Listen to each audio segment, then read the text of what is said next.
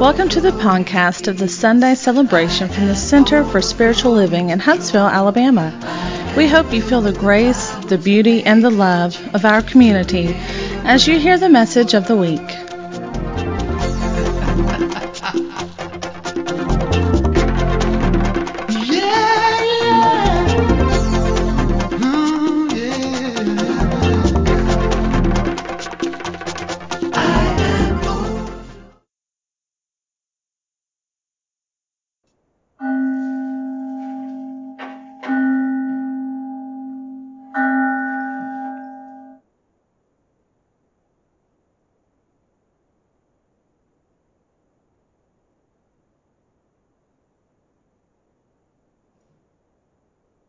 So as the stillness claims our attention yet again,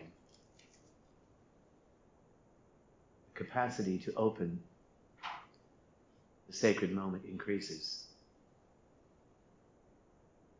Ellie and Bob just sang a chant, I release control, the greatest addiction that exists on the planet, and surrender to a flow of love that heals us.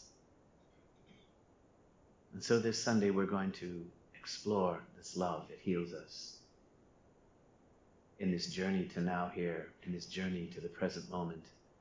This Sunday we're going to explore the idea of educating the heart. That sacred space within us where we feel the presence of love. On the refrigerator this morning, right here at the center, beloved Helen Keller spoke to me. I've seen it 100 times, but I never really read it until this morning. And she said, the best and most beautiful things in the world cannot be seen or even touched. They must be felt with the heart. So I invite you to open your heart space to feel this connection we have to one another. A heart space that connects us to those that we love. I keep running into Claire Hurdy. I know she has a different last name now, but I still see the little girl that waddled into the place when she was maybe 5 years old, a little adult at 5, and now she has 3 little kids.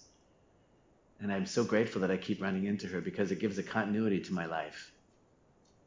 And so what if we could look for those moments where we feel that continuity smiling back at us? The trees that turn the beautiful fall color now remind me that autumn is on its way, even though the leaves are falling from these Alabama trees. And they have Alabama leaves, which need to be celebrated when they come down in red and gold, and then raked up when they become brown and go to the compost so that they can become soil for the next plants in this beautiful dance we do with this sacred space that we inhabit. And so it starts from the inside. Could we find that sacred space within us? And like Helen Keller said, everything beautiful and mysterious, we touch it with our heart. We feel connected. I just returned from a spiritual retreat in Columbus, Ohio, and someone sent me a little video that has been taking my attention away from me. I look up and I see God. I look down and see my dog. I'm the one who goes away, but they'll sit there and wait for me all day. You know, G-O-D and D-O-G, they're not that far apart from me. So we open to the sacred moment and we celebrate it in its mystery of unfolding.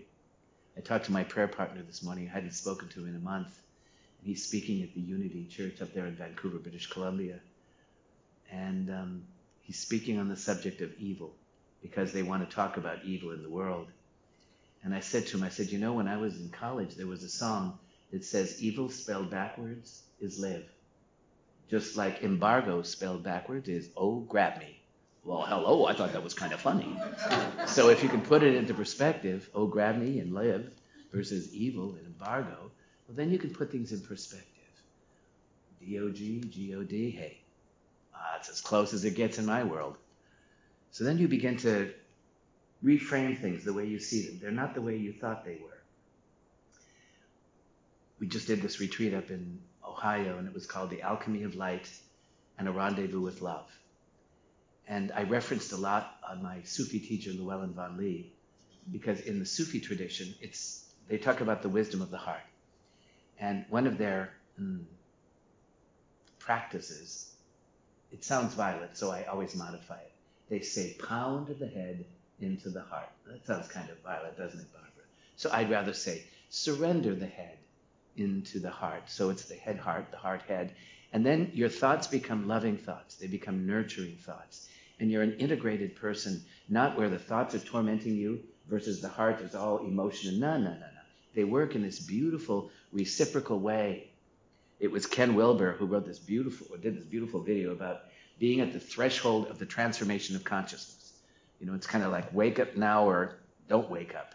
And he talks about the two aspects of this evolution of consciousness. One is waking up, and that's largely on spirit's terms. What's going to wake you up? Is it the 2x4 that's going to wake you up? For some of us, it takes a 2x4. But the other is called growing up. And the growing up, according to Kel Wilber, is a developmental practice that takes a whole lifetime to engage in, to growing up, to develop. I can see clearly now that old God is gone.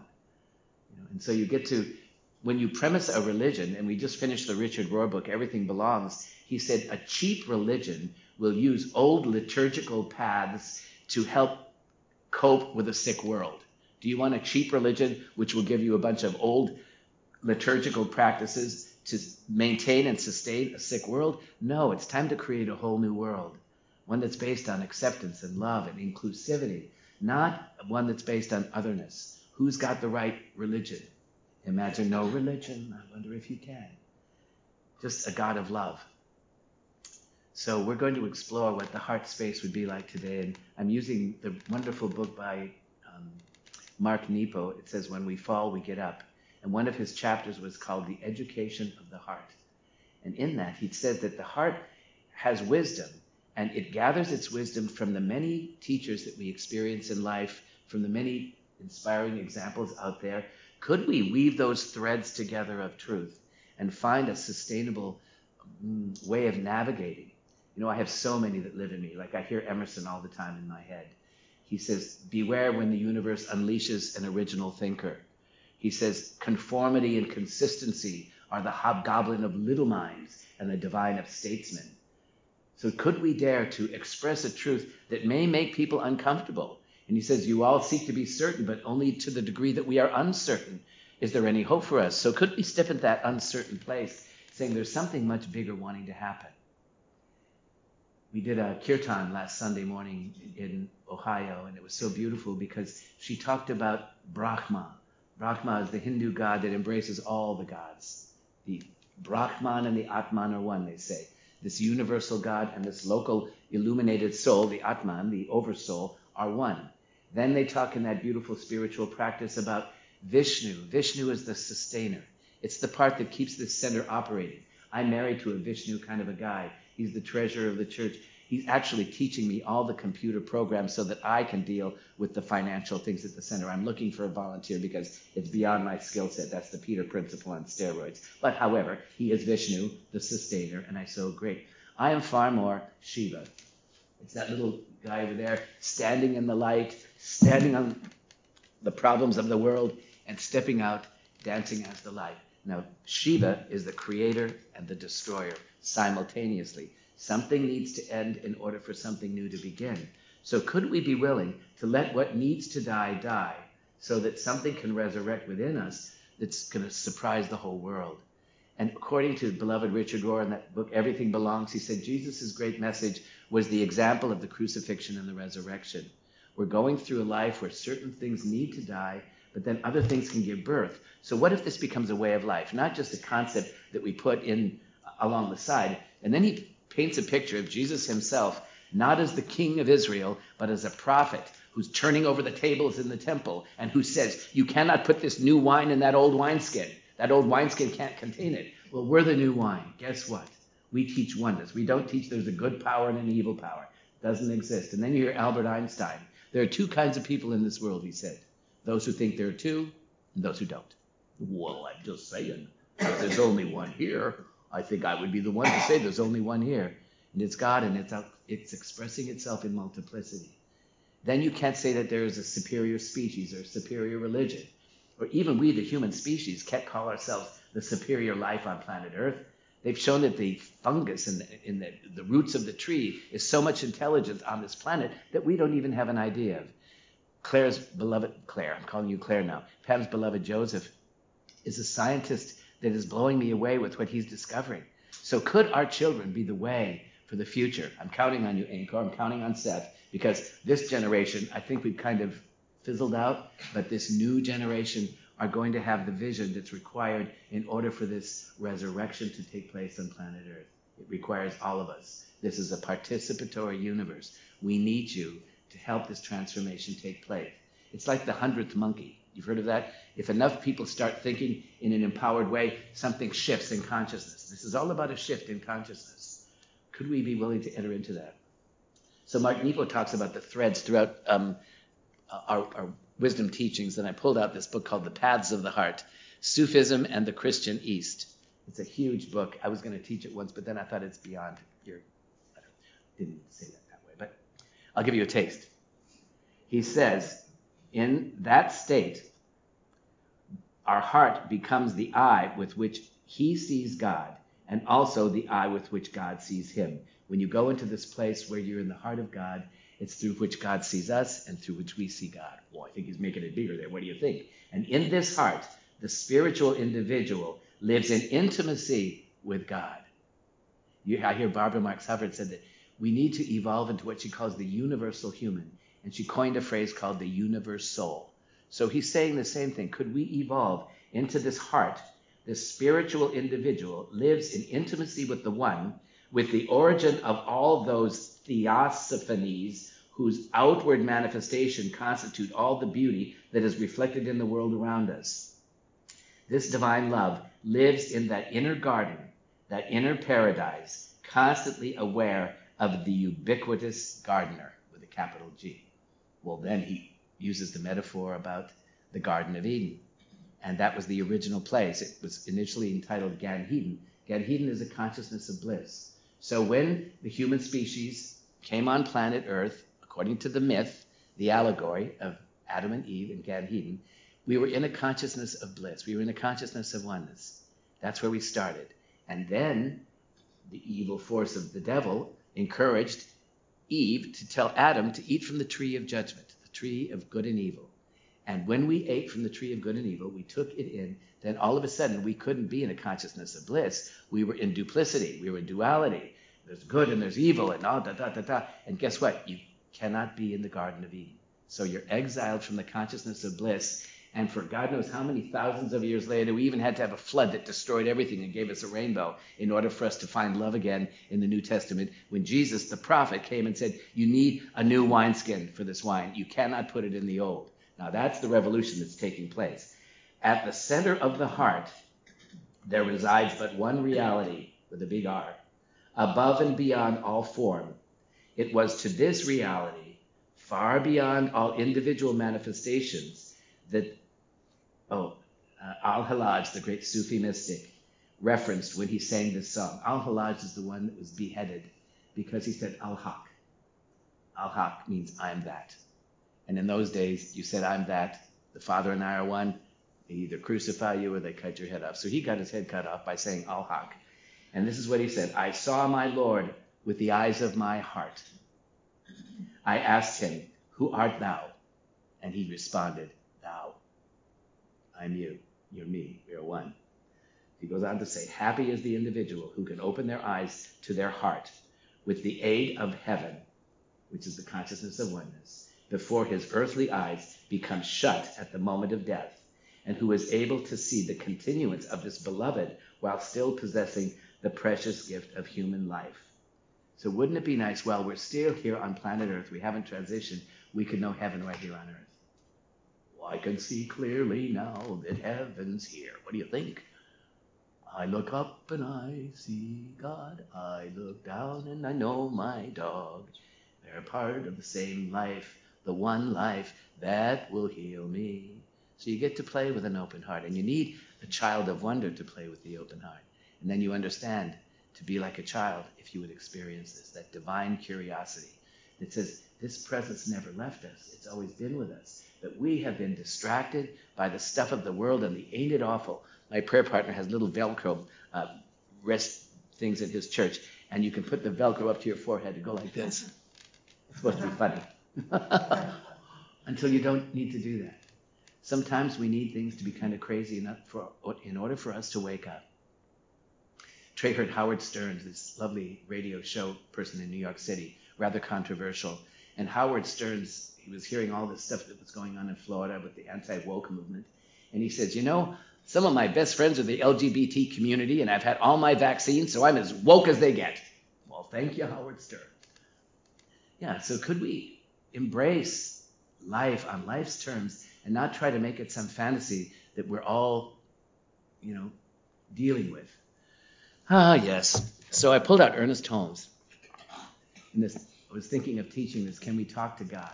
Where he explains the foundations of religious science. And you'll love this, Sylvia. I said, is he going to talk about the heart? Well, what do you think he said about the heart? Ernest Holmes. From the fullness of a joyful heart, the mouth should start speaking. From the fullness of a joyful heart, the mouth should start speaking. Could we be joyful and then let whatever comes out come out from that joy? And he goes on to reference it. I believe in the brotherhood of humanity, in the parenthood of God, and in a unity that binds all together in one perfect whole. It's all one perfect whole. Brothers and sisters, divine presence is our source. And he says, I believe the Spirit is in the wind and in the waves, Miss Gigi. And it manifests its presence throughout all of nature with a capital N. But most completely throughout our own minds and our own hearts. But most completely through that which has come together. It proclaims our livingness and its lovingness. Our livingness as the one life and its lovingness. So could we awaken to that love of the joyful heart and then let the mouth speak and not have to be in control? I release control. I don't have to know what I'm going to say. And surrender to the flow. Is that Ben? Of love that will heal me. Hadn't seen you in 20 years. You used to have hair, and now you got a white beard. Interesting. I like the pink shorts. So we breathe. I know. I haven't seen people in a while, and it's always nice to see an old friend that comes back and some familiar friends. Yeah. So Ernest Holmes is on our side. Can we talk to God? I think we can take Helen Keller's beautiful ideas and we can let our heart speak, let our joyful heart speak, and then live in gratitude. I was reading a spiritual thing I get on a blog, and they say, all prayer should come with a sense of giving. So when you pray, what are you giving to your prayer? Are you giving some of your soul, some of your heart, some of your wisdom, some of your gratitude? To me, the only grateful prayer is to say, yes, thank you, God. Thank you for this most glorious day. Thank you for the challenges that I have so that I can see through them to the light. Thank you for the darkness. I love to quote Carl Jung, who said, he who does not know that the Prince of Darkness and the Prince of Light are one does not know God. Well, I think he's getting rid of duality there. What do you think, Pam? If we created these two princes of darkness and light, could they do this dance of the yin-yang, of the light and the dark? We've got the symbol of the Tao, the light with the dark and the dark within the light. It's all part of that, and everything belongs. So it's not like we have to get rid of the fears and the hatred and the judgment. We get to embrace that. And we get to, in that embracing, it gets to be met with a sense of acceptance. When I was a student of the Course in Miracles, they said everything is either love or fear. And what I didn't like about that, it's a duplicitous way of looking at things. Right in the middle of the fear, you can find the love.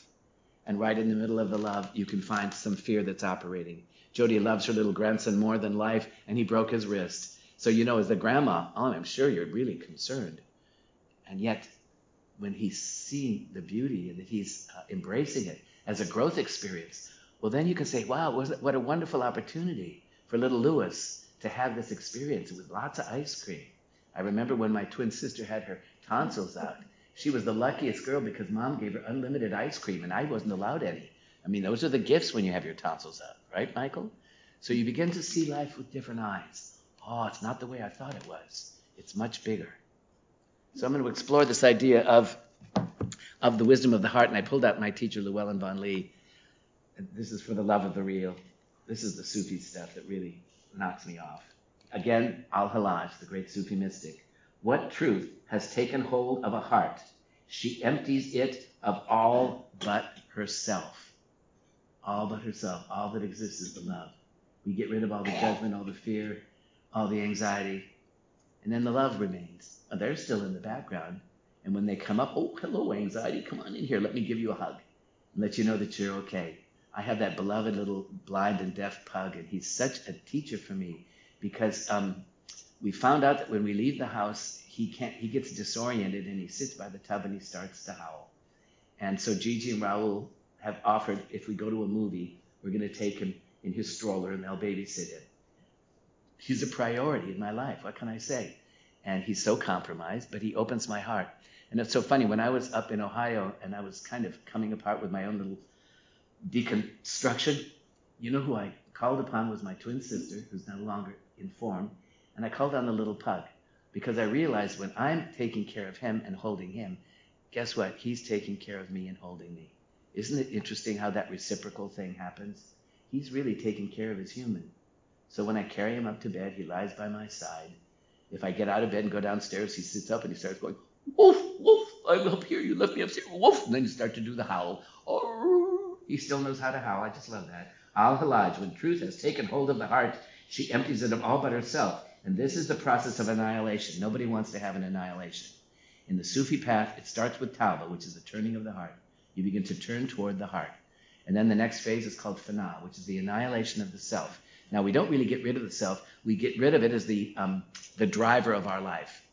And that's the Fana. That's where the me person falls away into the we, and then ultimately into the all. So he's saying this Fana stage, it leads to Baka, which is abiding in God. You can only abide in God after you have been annihilated. Well, who wants to be annihilated, Miss Pam? After you are no longer there, the great Sufi Al-Junayd wrote this, being wholly present within God, he is wholly lost to self, and thus he is present before God, absent in himself, absent and present at the same time. He is where he is not where he is. Well, that's kind of I think, oxymoron to kind of make, what does that mean? He's where he isn't, but he isn't where he is. Well, I think that's confusing. Abide in God, he says, absorbed in the real. The mystic knows that this higher self, with a capital H and an S, is not an expression of one's own individuality. Rather, this self with the big S is the first differentiation of the primal emptiness of pure being without form. Form is emptiness, emptiness is form. And so I could say to you, you don't even exist. You are a dream that made manifest in form, but the truth of you is that you're the emptiness of love itself. Well, it's a little abstract. The self is like a fulcrum, a point in space between differentiated reality and undifferentiated reality. Kind of an academic phrase there. Differentiated reality, undifferentiated. Emptiness and form. Form is emptiness. He's playing with a bigger idea. It is the portal to our own non-existence. Whoa, that's kind of a delicious place to be, isn't it, Michael?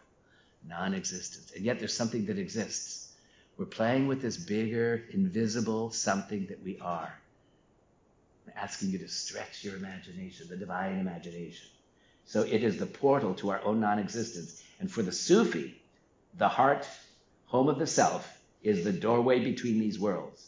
So through the heart, the wayfarer has access to her divine nature and then beyond to divine essence itself, which exists within the Brahman, the emptiness. So we find the divinity within, we see the divinity in our friends and our brothers and sisters, and then we experience the vastness of the emptiness of the beloved. It's all the beloved. Is that too big of an imagination to have, Miss Sylvia, to see the vastness of the universe and then play with it, open to it, discover it again and again and again. And then the importance of the little me person with the agenda kind of falls away, doesn't it? And we're being guided and lifted up and supported and even moved in a greater place. So our existence does not have to be threatened by nothingness. Existence and non-existence work together. And one can sense this nothingness if one is attentive in the right way, in the way one can hear the silence. The silence is deafening, isn't it? Sometimes it's so profound. In the silence there is peace. In the silence there is unspoken joy. In the silence there's release from a world filled with chaos and hope. So I wait in these silent moments, and I hear all that could never be heard. And right here, in this holy silence, I find God, I find myself. So the silence is where the knower abides. It doesn't have a lot of words, but it has this deep awareness. In fact, they call them the Gnostic Gospels, from gnosis, meaning knowing. So could we discover that knowing within ourselves? In the Gospel of Thomas, my favorite gospel, that the churches around here don't want to have on their liturgy list, he says things like, in all your seeking, seek until you find. And he says, and when you find, you'll be greatly disturbed. And when you are greatly disturbed, you'll be filled with awe. And when you are filled with awe, you will have dominion over your world. Now, why are you greatly disturbed? Because you have this capacity within you to work with this universal thing. And when you're filled with awe, oh my God, I can literally create a belief. And Jesus said, it's done unto you as you believe. So if you believe that there is the hope that we can evolve into a species that can transform the world, well, you can. So he goes on to say, one can sense the nothingness if one is attentive in the right way, in the way that one can hear the silence and discover the knower. And one can work with this emptiness. One works with it through the heart. Oh, there's the heart again. And through the self, the big S. Anytime we allow our heart to open, even if it's with a compromised pet, that open heart does good work like a medicine for you. Could we keep our heart open in this world where there's so much violence and hatred and otherness, making them the others, and just have compassion for all the life on this planet that's really suffering right now? There's not a right team and a wrong team. They're all experience the same level of growth. And one can work with this emptiness. One works with it through the heart. Everything is present at each moment of time. Life is filled with emptiness, and the emptiness is pulsating with love. Whoa, and go sit in the forest and talk to a tree. Give the tree your hucha, your heavy energy, and then open up to this rarefied energy of spirit that comes through us without effort. Could we have that experience as we open to this love? So I was brainstorming this morning when I got up early, and I realized Jesus told us how to get into the heart when he said, what are the greatest of the commandments? And he says there's only two: to love God with all your heart and all your soul and all your might. That's the emptiness. That's the Brahman. That's the beloved. And then the second is to love your neighbor as yourself. They're not separate from you. I was listening to this stuff around Israel and Gaza and all that, and I heard someone say that had been a member of in Germany during the Holocaust, I will forgive, but I will never forget. And I heard Helen Street in me, if you can't forget, you can't forgive. If you're still holding on to, I still have a little bit, they've done me wrong around the AIDS crisis in the 80s, and I still get to work on that part of me that felt rejected and abandoned. And now, and I think we all get to do our own healing work with forgiveness so that we can be an example. I'm teaching this class, very controversial class, because it's too self-revelatory, but it's called The Grace in Aging. And I think it was Rachel Naomi Raymond says, don't grow old without this one. And it's about the sacredness of life as we get older, to find that these are passageways. It's a developmental life. You should be the best you've ever been at this stage of your life. You shouldn't be the victim of everybody stomping your little feet. No. You get to take responsibility. And this life is exactly what you needed. And you know how it is? Because you got it. And so then when we can embrace the life that we have, then we can actually create some healing. Near the end of the book, she says this: the opening of the heart is the liberation from limitations of fear. You open the heart to the very thing you were afraid of, and there's no longer that wall. It's the fear that you're facing. She says, opening the heart dissolves the wall between ourself and others, and dissolves the wall between ourself and the sacred. It's this heart space that once we enter it, the sacred's right there. Once we enter it, we can meet each other in the moment where we all are. Not that you have to be at a certain place for me to meet you. No, we can meet in whatever is, and we can have that conversation. There's something so powerful about having a dialogue where we get to meet the shadow in another, and we get to take it within our heart and transmute it. So he's kind of going on in this book. Opening the heart dissolves the wall between ourself and others, dissolves the wall between ourself and the sacred, and it leaves the heart with no need to be defended. There's a wonderful book, I'm sure you've read it, Nancy, called The Undefended Heart. When you are in a safe relationship, you don't have to defend this heart. It doesn't need you to protect it anymore. There's not one of you that I feel I have to put a wall up to be with you. Well, maybe one or two, but no. Okay. Opening our heart, life then becomes not so much about difficulty, although difficulties may certainly still arise for us.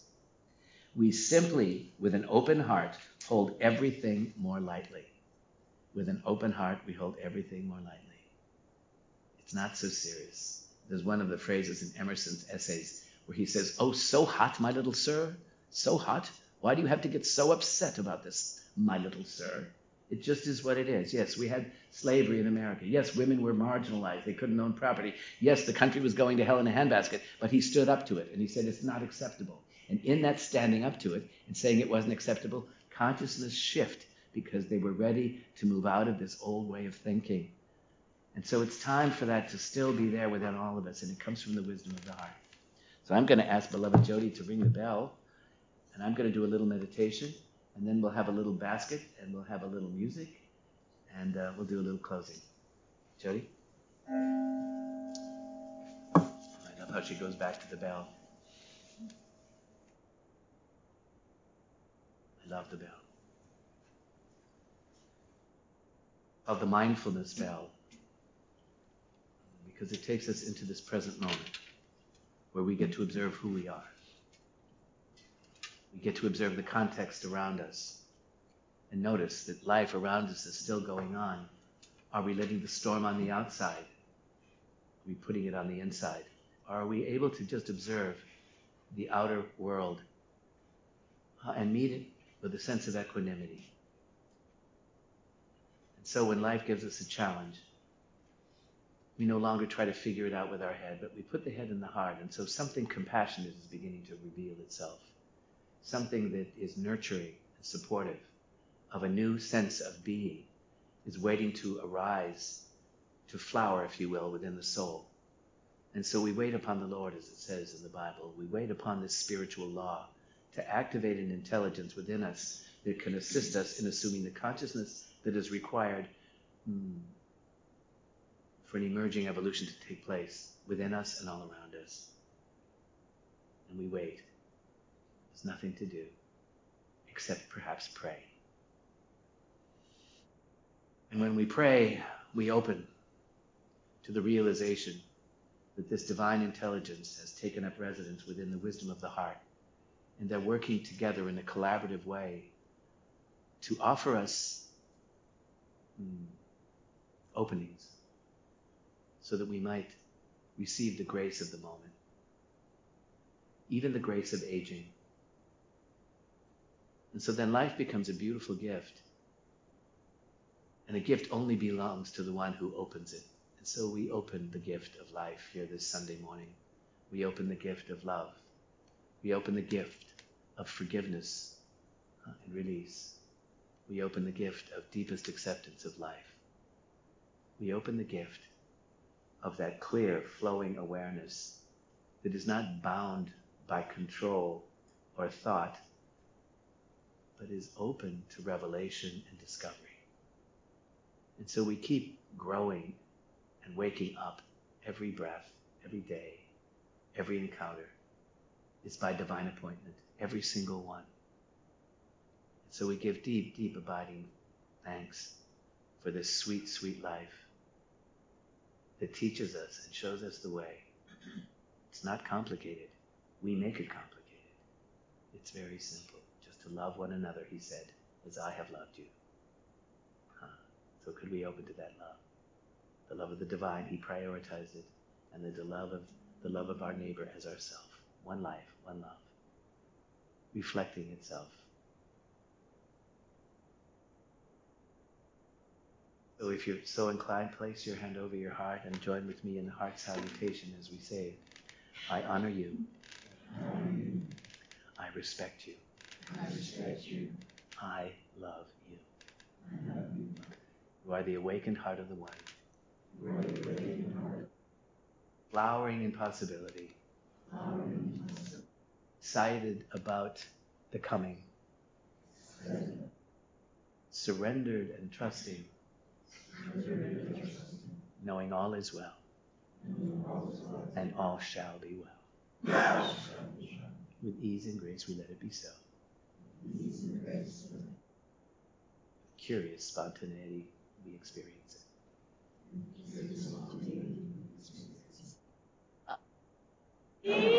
And so it is.